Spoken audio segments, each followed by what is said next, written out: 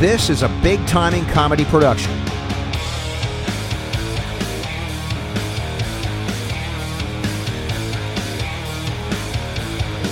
Welcome backstage. I'm here to interview Black Sabbath. I'm a journalist. VIP only. Groupies sleep with rock stars because they want to be near someone famous. We're here because of the music. We are Band-Aids. Are you jumping or am I under medicated? You're listening to Backstage Pass with Meredith Marks. I'm with the band, okay?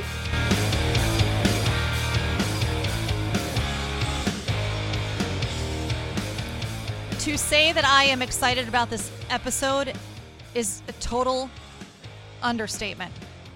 Anybody that has ever met me in my entire life knows that I am an 80s fanatic. I guess some people could say I'm obsessed. It's my decade. It's my childhood. It's what I grew up on. It's what I know. It's what I appreciate. It's what I truly, absolutely love. And to be able to do this episode with our guest tonight, I can't even put into words. I think I'm actually speechless on this podcast. So about a year ago, my friend Nestor, who does another show in the Baltimore area, was at the Ravens game. Ravens versus Steelers at M&T Bank Stadium in Baltimore. And I was on the other side of the stadium. It's a very big stadium if you've never been. And was there supporting the Baltimore Ravens. And Nestor sends me a text message. And he says, "You want to come over to my seats, like right now?" And I said, "I'm on the other side of the stadium. Might take me like 20 minutes to get over to you." He goes, "Trust me, you want to come now. I have Thomas Dolby sitting with me." I dropped everything that I was carrying. Every single thing that I was carrying, I just threw it on my friend's lap. And I said, "I'm sorry. I have to go to the other side of the stadium right now. I will return when I can. I might be back. I may or may not. Take the car keys. I'll call you soon." So I jet over. I'm weaving in and out of people, and I'm going around the food areas outside, and I'm going over to his seats. And there is Professor Thomas Dolby sitting with my friend Nestor, with a hat on, watching the Ravens game. And I think I was speechless at that point too. This is somebody that I have, again, grown up with and really, really, truly admired throughout my life. And so it really was an honor to be able to sit with him and watch the Ravens game. And we sat there for the most part in silence. We chatted a little bit, found out a little bit about him and what he's doing here in Baltimore. And he lives here now. And I reached out to him when I started the show, and he was very receptive to my interview request. And luckily for me, I got to go a couple of weeks ago and step into the beautiful Peabody Conservatory in Baltimore. And here's what happened. Okay, so we are here with Backstage Pass and Meredith Marks, and honored to be at the beautiful Peabody Institute in Baltimore, Maryland, with Mr. Thomas Dolby, Mr. 80s himself. Welcome to our show. It's Professor 80s himself these days, if you don't mind. Yes. Well, why are we here? I mean, you have come to the Peabody. You came here in March 2014, Professor of the Arts for Johns Hopkins. And now at the Peabody Institute, you're leading a new 4-year undergrad degree program. Tell me about that. So I came in 2014 to help launch the new Film and Media Center in Station North, which is a joint venture with MICA. That's now up and running, and it's gorgeous if you get an opportunity to go there. I spent 3 years teaching film music to the students there. And this year I've moved on to the Peabody Conservatory in Mount Vernon, where next year I'll be launching a new media music degree. That means specifically that students will be learning to compose music and create soundtracks for computer games, virtual reality, location-based entertainment, as well as more conventional media like film and TV. So that's what I'm doing here, and it's very exciting. Very interesting. And how do the students take to you? I mean, you have quite an interesting background, and I know we're in a whole different generation here. I'm a teacher myself as well for college. So how do they respond? Do they even know? Can they grasp it? They don't know me from Adam. Their parents do. I think their parents sort of prod them into it. Oh, you should take this course with Thomas Dolby. Or their teachers. Right. But the kids don't know, and they don't really care. And in fact, it raises a few eyebrows that I was never classically trained as a musician. I did a few years of piano lessons and sang in a choir, picked up a minimal amount of theory, but I was really off on my own, teaching myself by sort of playing jazz piano records at half speed and things like that. And then I got an interest in electronic music, and in the late 70s in England, there was nowhere to go and study electronic music. Right. That probably wouldn't have been in the US even at that point. So I left high school, with a minimal of qualifications, and I worked in a fruit and vegetable shop, to support my late night punk rock habit and save up for a synthesizer, which would have taken a lifetime at the prices that we had in those days. And of course, synthesizers were very big and bulky and didn't really stay in tune. Sure. And only played one note at a time, if you were lucky. So things improved quite rapidly. The main thing was that, through my career, through the stages of sort of the one-man band, putting out my own albums, making videos for things like She Blinded Me With Science when MTV came along, and then moving later into film composing, TV commercials, video games, CD-ROMs, laser discs, the World Wide Web, mobile phones, and so on. At each stage of my career, because I'm irresistibly drawn to these new technologies, I had to sort of navigate these uncharted waters and use my own creativity to get around obstacles. Mm-hmm. And I think a big difference really these days is that you can get the solutions to most things with a few key presses. You can Google it, you can find a YouTube video of somebody that did it for you. You can post a message on a forum, and by morning you'll have a dozen answers. There's all sorts of resources, if you hit a roadblock. But what it doesn't do is exercise your creative young mind in problem solving and finding ways around these obstacles. And I think that's absolutely vital. That's been vital to my career. So whereas some of the more academic and scholarly faculty here can teach them great fundamentals and high level of excellence in their instruments or their voice or their composition skills, I can give them something rather different, which is how do you think outside the box? How do you use your creativity to solve the problems which you are sure to encounter? And that's priceless. I want to be in that class. I want to go back to school and take your class. So you're considered to be the pioneer of new wave and electric music. Do you consider yourself a pioneer? I really don't, because as I've explained, it was very hard in those days to be an electronic musician. Only a handful of people had the fortitude to attack it. Right. That doesn't make us pioneers, really. I think that the pioneers came before me. They were people like John Cage and Wendy Carlos and Brian Eno, and there are plenty of people that really laid the groundwork, Kraftwerk and Tangerine Dream, laid the groundwork for the stuff that I did. But I was part of the new wave in the UK who adopted electronic instruments and did something fairly punk with them. I think that was the point, really. We had this sort of DIY ethic about electronic music. So there was nothing to stop you making entire pop records using just a couple of black boxes that you soldered together. Right. And speaking of punk, you headlined the very first Steam Stock in California, which was about steampunk and diesel punk music. Tell me, what was that like? I mean, explain to the people that don't get that part of it. What is that? Diesel punk. Yeah, okay, so, I have a loose affiliation with steampunk and diesel punk. Amanda Palmer said that I am to steampunk what Iggy Pop was to punk, if that makes any sense. I'm thinking about that for a second. Yeah. That's a question in my head.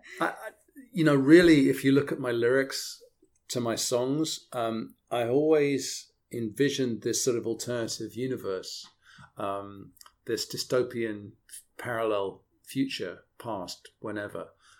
It's almost as if what had happened if the Germans had successfully invaded Britain in the 1940s. What sort of world would we have been living in, and what would my role of it been? And I always saw myself as a sort of dissident underground resistance fighter, using broadcasting and music and communication to sort of connect to the resistance.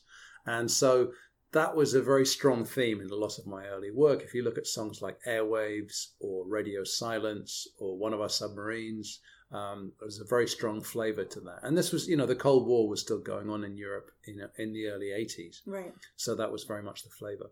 So in the course of that, I had a fascination with sort of World War II surplus costumes, with strange vintage field measurement equipment and canvas flying helmets and goggles and Bakelite headphones and things like that. And over the course of the last decade or so, aspects of that sort of style have been adopted and have become a real sort of movement of their own, with steampunk, which is very much a sort of Victorian equivalent of, well, what if we had to use clockwork and steam pressure and so on instead of electronics? The diesel punk aspect was a little bit more Mad Max, because it was kind of like this sort of post-apocalyptic dystopian future where, petrol was very rare and you had to cobble together some sort of turbo unit for your Mad Max inspired go-kart, and you were wearing this combination of sort of leather and canvas and trench coats and all the rest of it, and there's very much more a sort of Mad Max style to it. I watched Mad Max. I can definitely picture that. I can picture that. So my brother is a sound engineer, and he said some of the great sound engineers that he knows uses your stuff, Thomas Dolby stuff, to tune their sound systems. I mean, how do you feel about that? Well, I think it's pretty hilarious, really, given that a lot of my stuff I engineered myself, and I have no training in sound engineering. I just generally crank up the faders and knobs until something starts to smell funny, and then I know that I'm over the limit. But I don't know much about VU meters and decibels and things like that. People use a song of mine called Pulp Culture to test out PA systems in sound checks in big stadiums, and I've had a lot of sound engineers come up to me and go, "Man, how did you get that snare sound?" And I go, "Well, I got a Ludwig snare." I go, "Yes." I put it in a room. "Yes." I put a mic up to it. "Yes." And I hit it with a stick. "Yes." And I sampled that into my Fairlight and put it all the way through the song. Compression, EQ? Nah, not really. No. Just straight into the Fairlight and all the way through the song, and that was it. Great. I worked with a brilliant engineer called Bill Bottrell, who really, you probably know him as a co-producer for Michael Jackson in the later years, but also he was behind Sheryl Crow and the Tuesday Night Music Club and so on. Great album. Bill Bottrell was really responsible for the move from the sort of the automated fader XS of the 1980s, as typified by Trevor Horn Productions on Frankie Goes to Hollywood or something like that, into the sparser 90s. In the 90s, there was a sort of a reactionary move back to, we want to hear what a snare sounds like if you just hit it with a stick in a room. We want to hear if you plug a really good vintage, Fender Strat into a beautiful twin reverb with valves and mic it up properly. I want to hear what that playing sounds like, rather than this sort of highly automated sound of the 80s. Now we've come full circle, of course, and it's sort of really back to this very manicured, manufactured sound in pop music. But there was a period there in the 80s where things got very raw for a while, which was refreshing. Do you listen to any of the current stuff that's out? And if so, who do you think has that good electric sound now? I don't listen to a lot of contemporary music, to be perfectly honest. I think that it's become very mainstream. It's sort of so integrated into the stuff that you hear in the charts on the radio that you almost don't notice anymore. It's rather like, in the 80s there were gay bars. Now there aren't really gay bars anymore because people are all around, more open to different strokes, and so it's become more mainstream. Same thing, really, I think, with electronic music. I mean, unfortunately, I can't get away from it because I have twin 10-year-old girls, and, they make me put things on in the car that I just don't want to. Yeah, well, that's our job as parents, to be curmudgeons and complain about the poor quality of the stuff our kids are. But I do my best to expose them to the really good stuff, including Thomas Dolby. They have heard you many, many times in the car. So your book, you just got back from the UK, The Speed of Sound. You went through some of your old journals, devices that you had. You were kind of getting your stories together in different ways, and you kind of pieced them together and threw them into a book. Talk about, and I haven't had a chance to get it, I have to admit. Now, I did listen online to some of the voiceover, the voice spoken part of it. Yeah, the audio part. And thank you. And so what was your most memorable story, and maybe your most proud story that you put in that book? I mean, there's a lot of it that I'm proud of, and very little that I would go back and change. I think probably, some highlights would be playing at Live Aid with David Bowie in 1985. Yes. Playing The Wall at the Berlin Wall with Roger Waters in 1990. Getting to play with some of my teenage heroes like Stevie Wonder or Joni Mitchell or George Clinton. And the, dare I say, the discovery of one of my favorite bands of all time, Prefab Sprout, who I produced 3 albums for in the UK. Not so well known over here, but really worth checking out. If you get a chance to go listen to Prefab Sprout. I will. So, some great stuff in the book, some extraordinary encounters, really. I was sort of thrusted into the spotlight when She Blinded Me with Science became a hit, and I was all over MTV and so on. And I got these very flattering accolades from my peers and my heroes at the time. And it was like Monopoly, where you sort of buy into every square you land on, early on. I got all these wild offers to go and collaborate with people, and so I rushed off and did them. But it was sort of odd to me because I'm not a very extroverted kind of person, I'm a bit of a hermit, basically. So to find myself so much in the spotlight was a bit of a shock. But you do it so well, and people love that and really are receptive to that. So we're glad that you came out of that shell a little bit. Well, I think a lot of artists actually, they come out of their shell for minutes or days at a time and then retreat back. And then retreat back into it. So you've played with so many talents, like you were talking about Joni Mitchell. You played with the Thompson Twins and Howard Jones and Belinda Carlisle and Foreigner.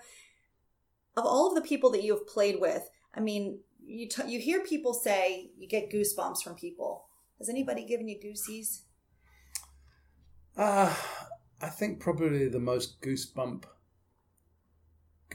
moment was just before the Grammys in 1985.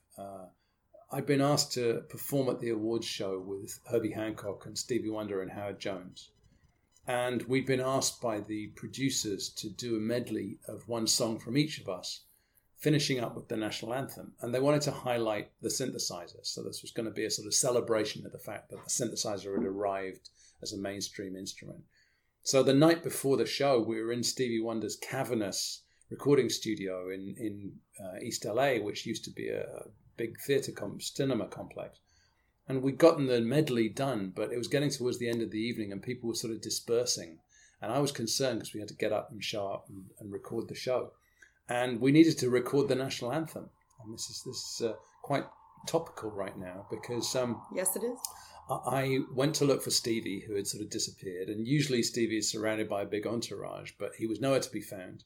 And I wandered around the corridors of Wonderland, his studio, and coming from a little back room, I heard some blues piano. And I went in there, and it was not much bigger than a blues closet. And there, on his knees, on both knees, was Stevie playing an upright piano, playing some blues. And there was nobody around. So I walked in the room. I said, hey, it's Thomas. Steve, we need to get this national anthem thing done. How are we going to do it? And he said, well, do you have any ideas? And I said, I was thinking a sort of a slow groove and like a nice bass line and a sort of sexy soul version of it. And he said, oh, we can't do that. I said, why is that? And he said, Marvin did that at an NBA final. And he went out on the ice with just him and a bass player and a TR-808, and he sang the most gorgeous version of the national anthem.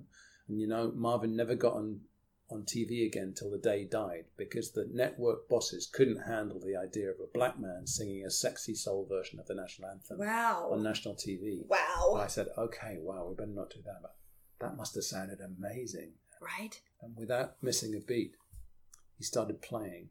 Stevie Wonder and me in a broom closet, him playing the national anthem on the piano and channeling Marvin Gaye's version of it that he remembered from several years before.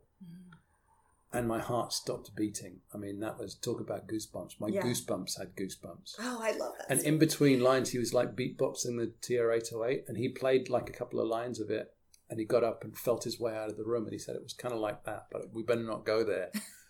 And I was left standing in the room completely stunned. And any one of those licks, I would cut off a limb to be able to sing like that. It was a moment lost in time, and I was the only witness. Oh, wow. Ironically, I mean, YouTube has a way of catching you up on history. But years later, I told this story and somebody said, oh, yeah, I think I saw that clip of Marvin on YouTube. And I'm like, really? Because I wasn't in the country at the time. So I went. Is it on? It's on YouTube. It is. And it was just the way I'd imagined it all this time. And I was blubbing my eyes out. Okay, we're going to go search that. I'm searching that today because I have to see that. That's crazy. Wow. Amazing. I'm glad you shared that because that is a really good Goosey story. I love those. Def Leppard, you played session keys on Pyromania, but you played under the name Booker T. Boffin. Why was that? I had recently done Foreigner 4, same producer, by the way, Mutt Lange, and he asked me to come in and play on the Def Leppard album. And I was slightly concerned that because I wasn't yet very well known, as a solo artist, that people would sort of identify me as some kind of hard rock keyboard player. I thought I'm going to get Anthrax and, AC/DC are going to be on the phone next. Nice. So I decided to do it under an assumed name. And Mutt Lange's name for me was Booker T, and this is because Booker T of the MGs, the organist on Green Onions and stuff. Yes. And Boffin in the UK is like a sort of geeky kid, sort of brainy type that does the shortwave radio broadcasts and things like that. So Booker T. Boffin was my nickname, and I've got multiple platinum albums on my walls at home saying "Presented to Booker T. Boffin" for keyboard playing on Pyromania. Yeah. Oh gosh, I love that. Okay, speaking of names, Marks is a stage name. Dolby is a stage name. Tell me about how you got Dolby. I thought you were talking about Richard Marx there for a minute. No, of course, it makes sense. Marx. Okay, so why did you choose Marx? My quick story is that I was getting into radio. This was 18 years ago, and I wanted to use my mother's maiden name, Martin, on the air because I didn't want to use my own for safety reasons and stuff. And I was a model, and I was on my comp cards that had Meredith Martin. Well, when I got there was already a Kathy Martin, and she said, "No, I'm the only Martin here." So I sat in an office with Jerry Booth, who is another traffic reporter here in the area, and he's in DC now. And I nicknamed him Daddy Jerry because we were sitting there across the table just like you and I are right now, and we're tossing back names. And he goes, "I like the MM sound." And I said, "Yeah, Meredith." And he goes, "Meredith Marks." And I said, "But it's got to have an X." And he goes, "Born, done." And that's when Meredith Marks came to be. That's great. How about Dolby? So my last name is Robertson. When I was in school, my nickname was Dolby. And the reason was I was the first kid in school in the 1970s that had a portable cassette machine. And it was pretty heavy, actually. It would sort of give you back problems, I think, or certainly would now. And I had this massive pair of headphones, with a curly... Everything was bigger back then. Everything was bigger. But this was the envy of all the other kids. And of course, cassette players in those days had to have the Dolby button. Nobody really knew what it did or why it was there, but if you had that, you were willing to spend an extra $20 on the product if it had the Dolby button. So they nicknamed me Dolby. And after I left school, I was, as I mentioned, I was in the punk new wave scene in the UK, in London at the time, and I was Tom Robertson, and there was a Tom Robinson out there who is now actually a BBC radio DJ, but at the time had Tom Robinson Band, and was unknown. And I went backstage and I said, this isn't going to work either. So whoever makes it first, the other one should change his name. And we sort of shook on that. And about 3 months after that, Tom Robinson was in the charts with a song called 2468 Motorway, and I had to change my name. So the natural thing to do was to use my childhood nickname, which was Dolby. And how did they take that? Was there an issue? Yes. There was a little issue. You've done your homework. I do my homework sometimes, Well, unfortunately. So in the early 80s, so I hit with things like She Blinded Me with Science and Hyperactive, and Dolby Laboratories, which was founded by Dr. Ray Dolby, also an Englishman actually, but obviously no relation.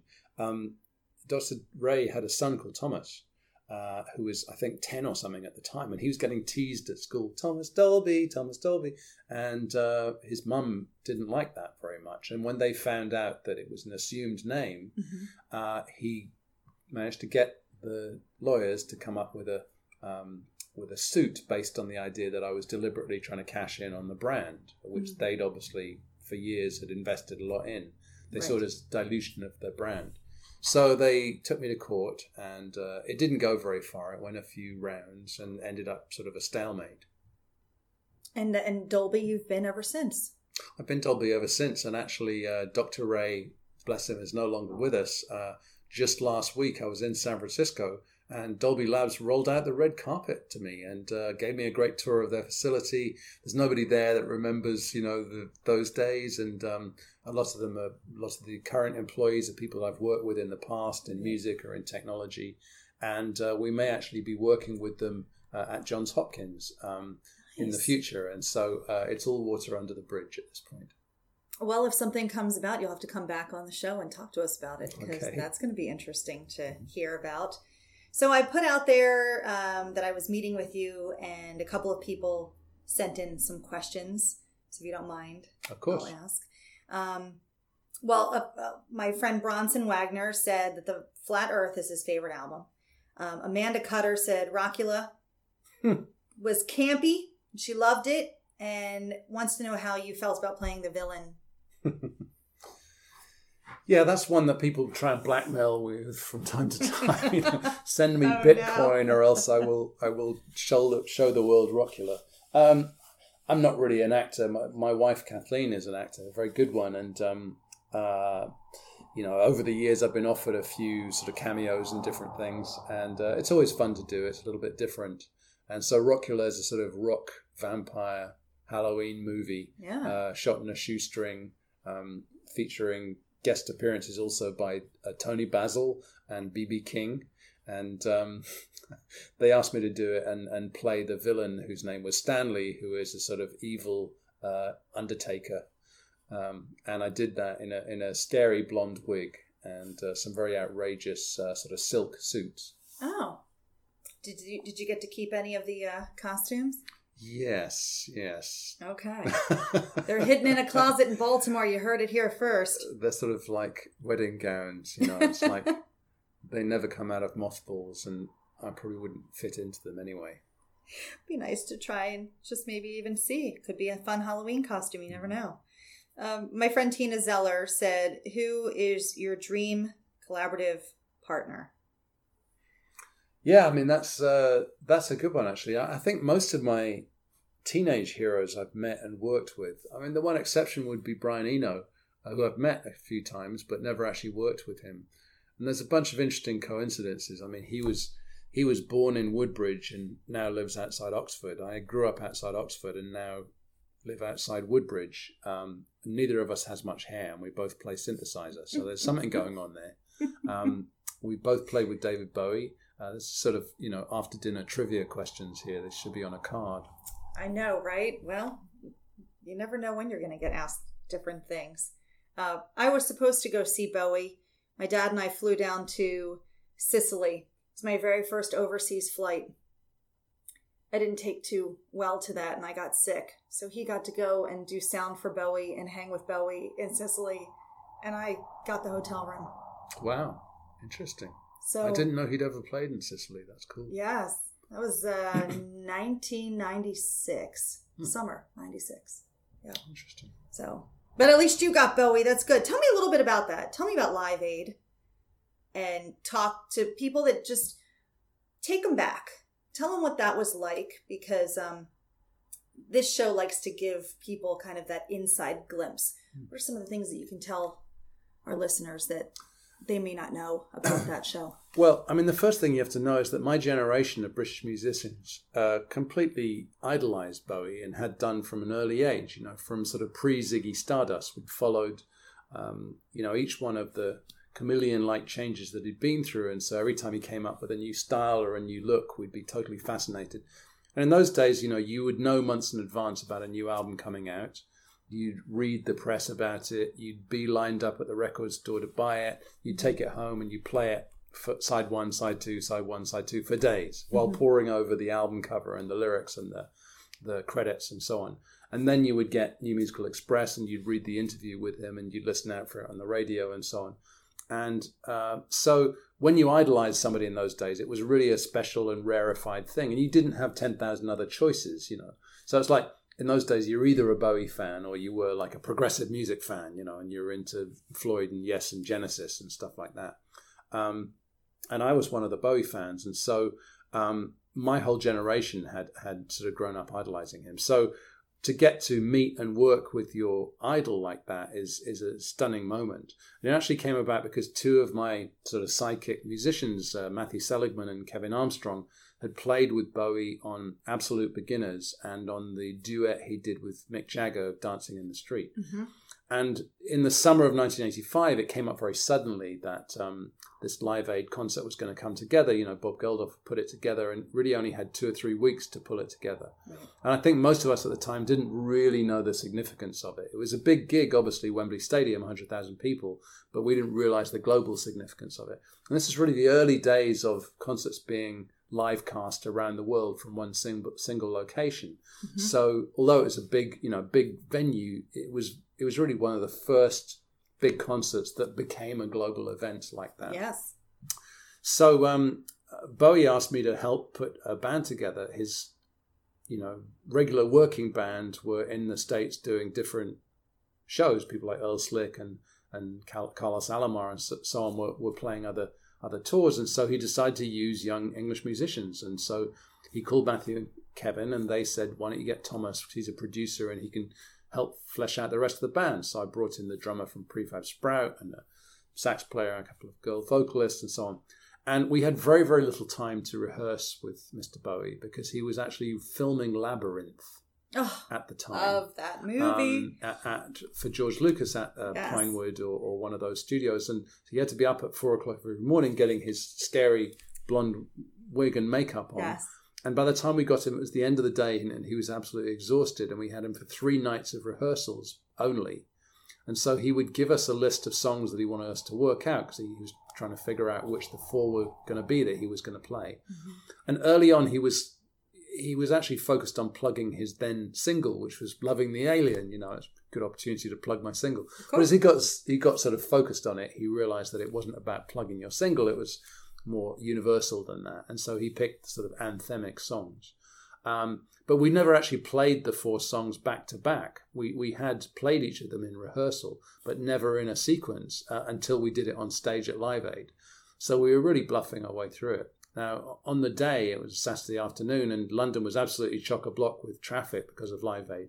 And it was a beautiful day, and everywhere you went, you could hear the preamble coming out of an upstairs window, or if a car stopped at a traffic light with their window rolled down, you would hear the preview going on.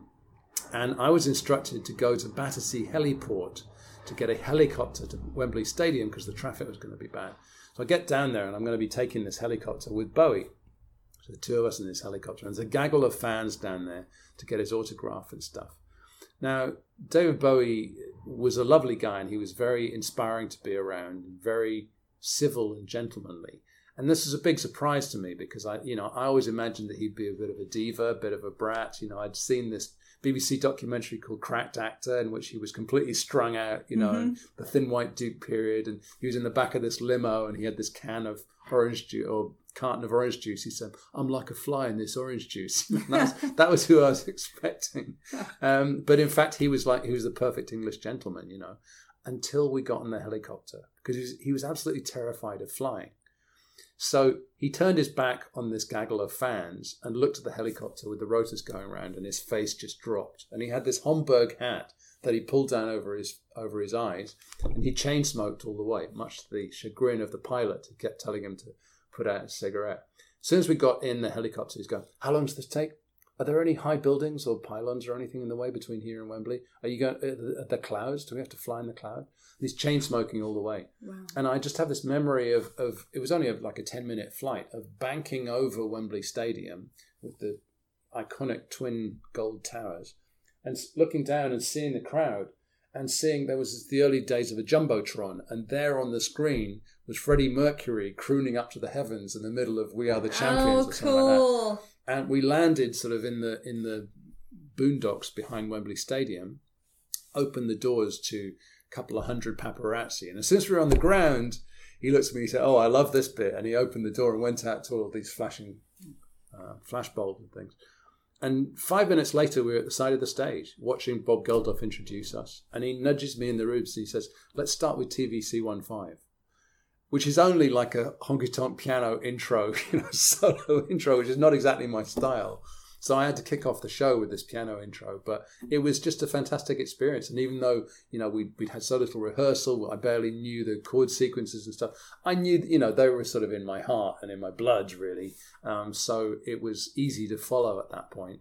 And especially when I would just look at, his back in his blue suit and beyond him 100,000 fans. It was absolutely a superb moment. And this is on YouTube as well, right? Yeah. Yeah. I'm looking this one up too. Gotta watch this one. Wow. That's crazy. I love that story. So let's talk a little bit more intimately about you, Thomas Dolby, the person. What drew you to Baltimore? Was it simply just coming to work for Hopkins at that time, or had you been to our city? Did you love our city? What brought you here? I'd been to Baltimore several times. Most recently, when I was on tour, I stopped down by the harbour for dinner and went for a walk around the harbour and just thought, what a lovely place this was. I hadn't been to Mount Vernon. I hadn't been to, Hampden or Station North or a lot of the lovely areas, nor had I been to the poverty-stricken, war-torn areas. So I hadn't really seen Baltimore, but I had a good impression of it. I decided in 2014 to come here, because the position at Johns Hopkins was a very interesting one, launching the Film Centre in Station North. And I was sort of flattered that an academic institution would consider me, material. I left school at 16, didn't go to college. I don't have a PhD, so I was delighted that they wanted me. In addition to that, my wife is from New York. Her family are in New York and sort of needed her help. And so we wanted to be on the East Coast. But New York is too crazy. I've just never felt at home there. It's just too nuts. And especially now it's so unbelievably expensive. And I don't know how teachers or professors can afford to live there at all. Whereas Baltimore is affordable. I can live close to the water. I have a little speedboat sort of docked in front of my apartment. I can go sailing on the harbour or out in the bay. You just pull that right around to Pier 6, park it, and listen to music whenever you want to. Nip across to Little Havanas, or I go do my shopping at Safeway in my I don't have a car. So I go down to Safeway and do my shopping. I'll go to, Fells Point to get pastry and coffee for breakfast. It's like living in Venice. It's fantastic. I do have a bicycle, and I use that to get around. And I use Ubers and buses, and I'm very happy about not having a car at all. The only sad thing is that I haven't really seen the countryside around, So when people talk about some creek or river or mountain that they hiked up, I've yet to see that. So that's the only downside. Thomas is going to hop in my car one day, and I'm going to take him for the ultimate Baltimore area tour that he has not seen. That would be great. Thank you, That's Meredith. going to happen. I will make sure of that because I was born and raised here, so I know my areas. Okay. You guys look at each other, you and your wife, and I ask all my guests this. You've toured the world. You've seen the world. You look at each other and you say, we're exhausted. We need a vacation. Where do you go? Ideally, we just turn off our phones and devices and disconnect the internet and stay exactly where we are. Our other house is on the east coast of England, and it's in a tiny village with a population of 23. And our kids are there in England. It's just tranquil and beautiful there. So we tend to spend summers there. The academic year being what it is, I'm able to go back for a few months in the summer. And that gives me time to do more writing or do more music or just hang out with my kids, who are all in their 20s, incidentally, at this point. And that's really sort of the land of my forefathers. And so it's great to get back there. That's so nice to be able to do that. So going back almost 2 years, Ravens and Steelers game at M&T Bank Stadium. I get a call from my friend Nestor Aparicio, who is a sports talk guy here in Baltimore.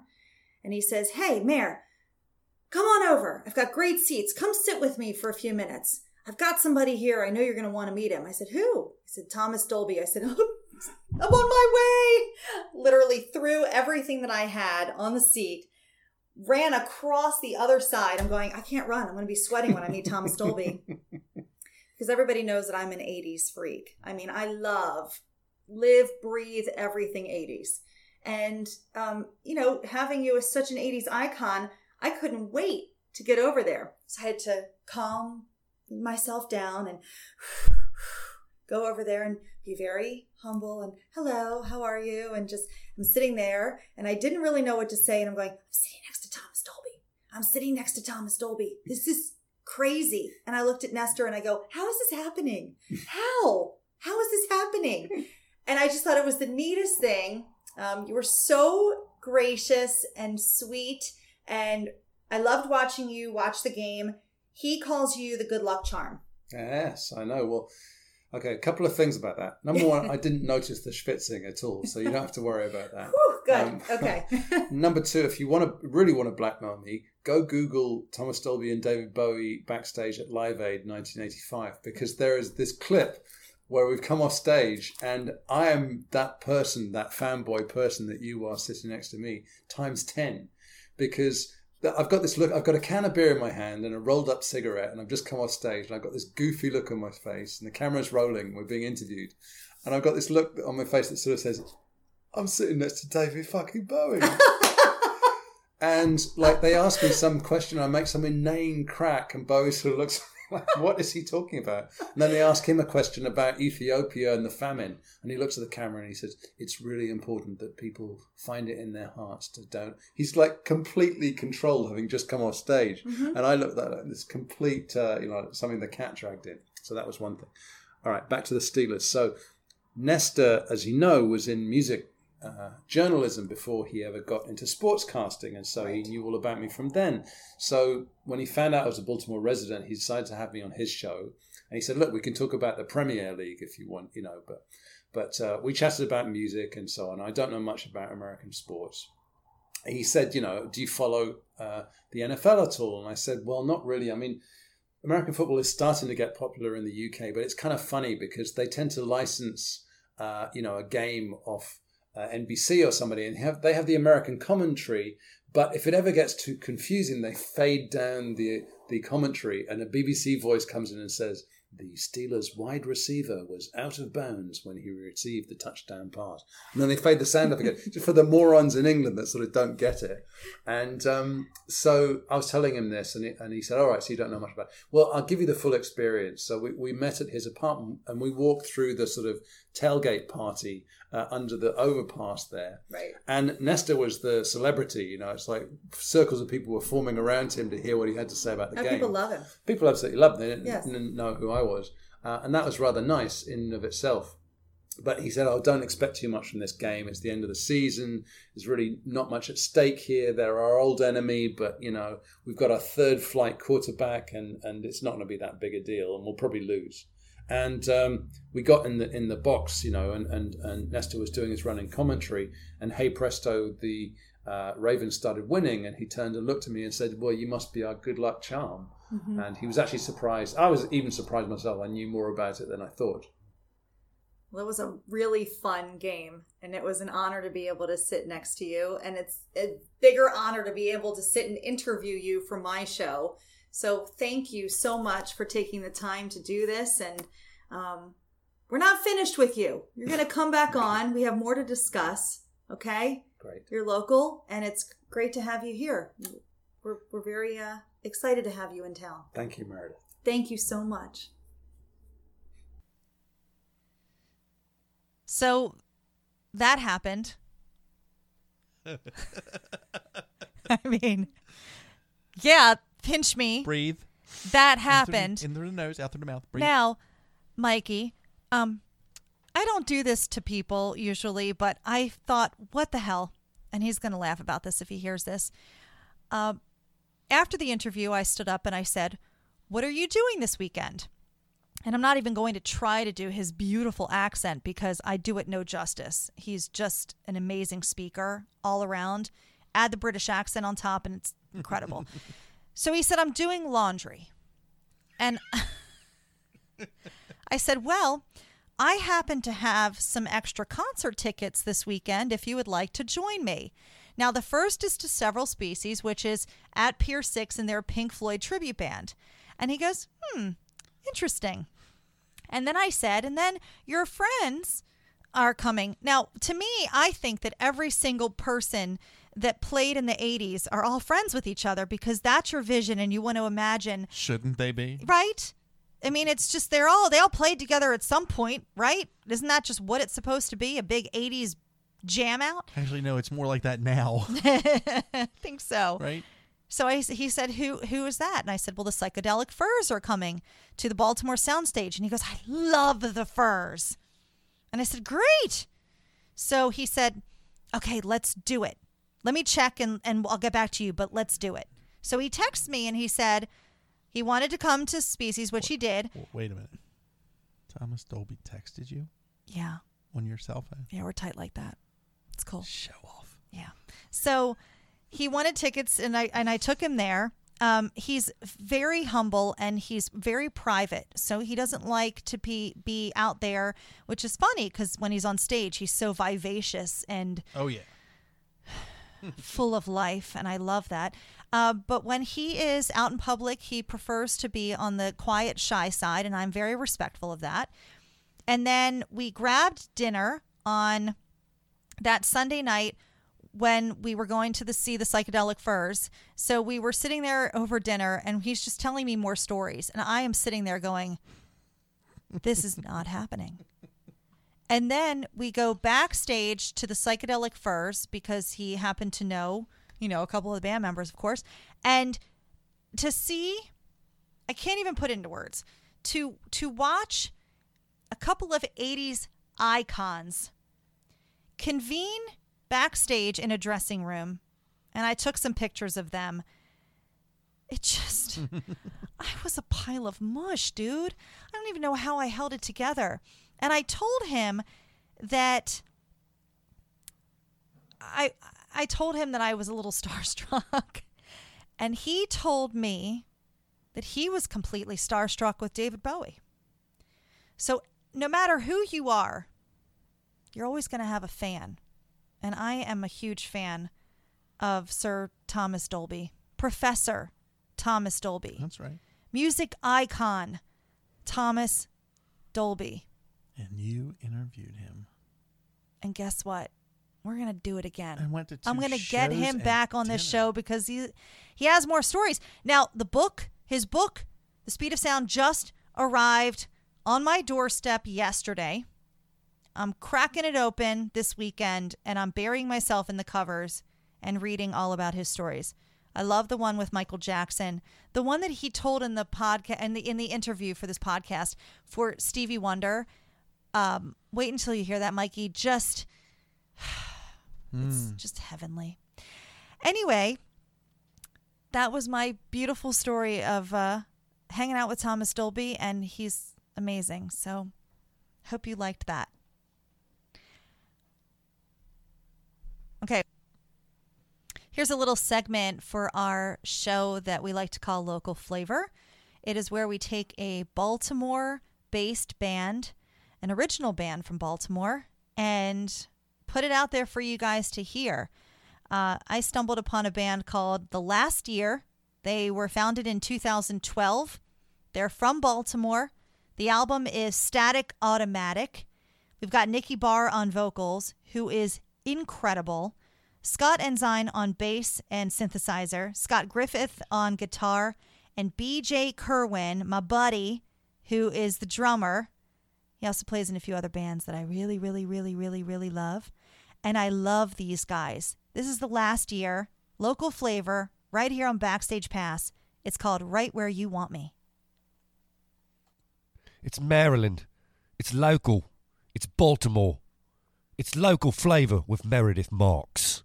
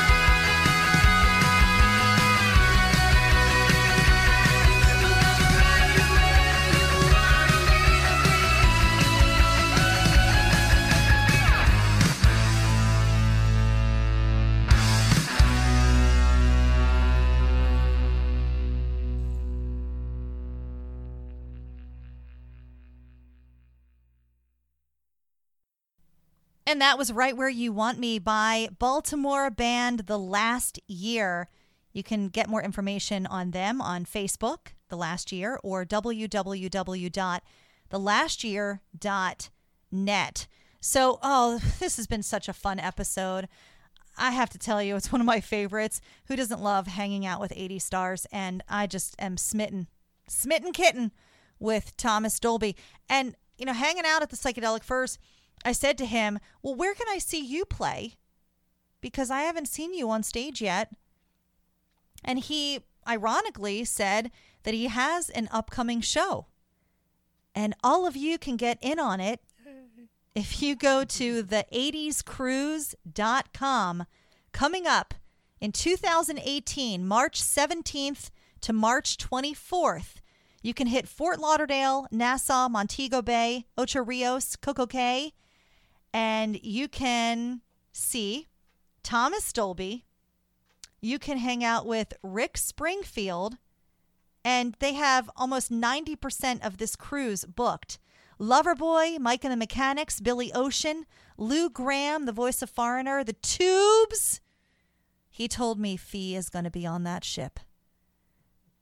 Now, what Thomas doesn't know is I'm going to jump in his suitcase and tag along with him on this cruise. I'm telling you, I'm going to find a way to do it. You just swim out to it from Cabo. That's a good idea, Mikey. Well, of course, we got to close out our show with the greatest song ever. Here's Thomas Dolby, and She Blinded Me with Science. You've been hanging backstage with Backstage Pass and Meredith Marks. Now get your ass off the tour bus.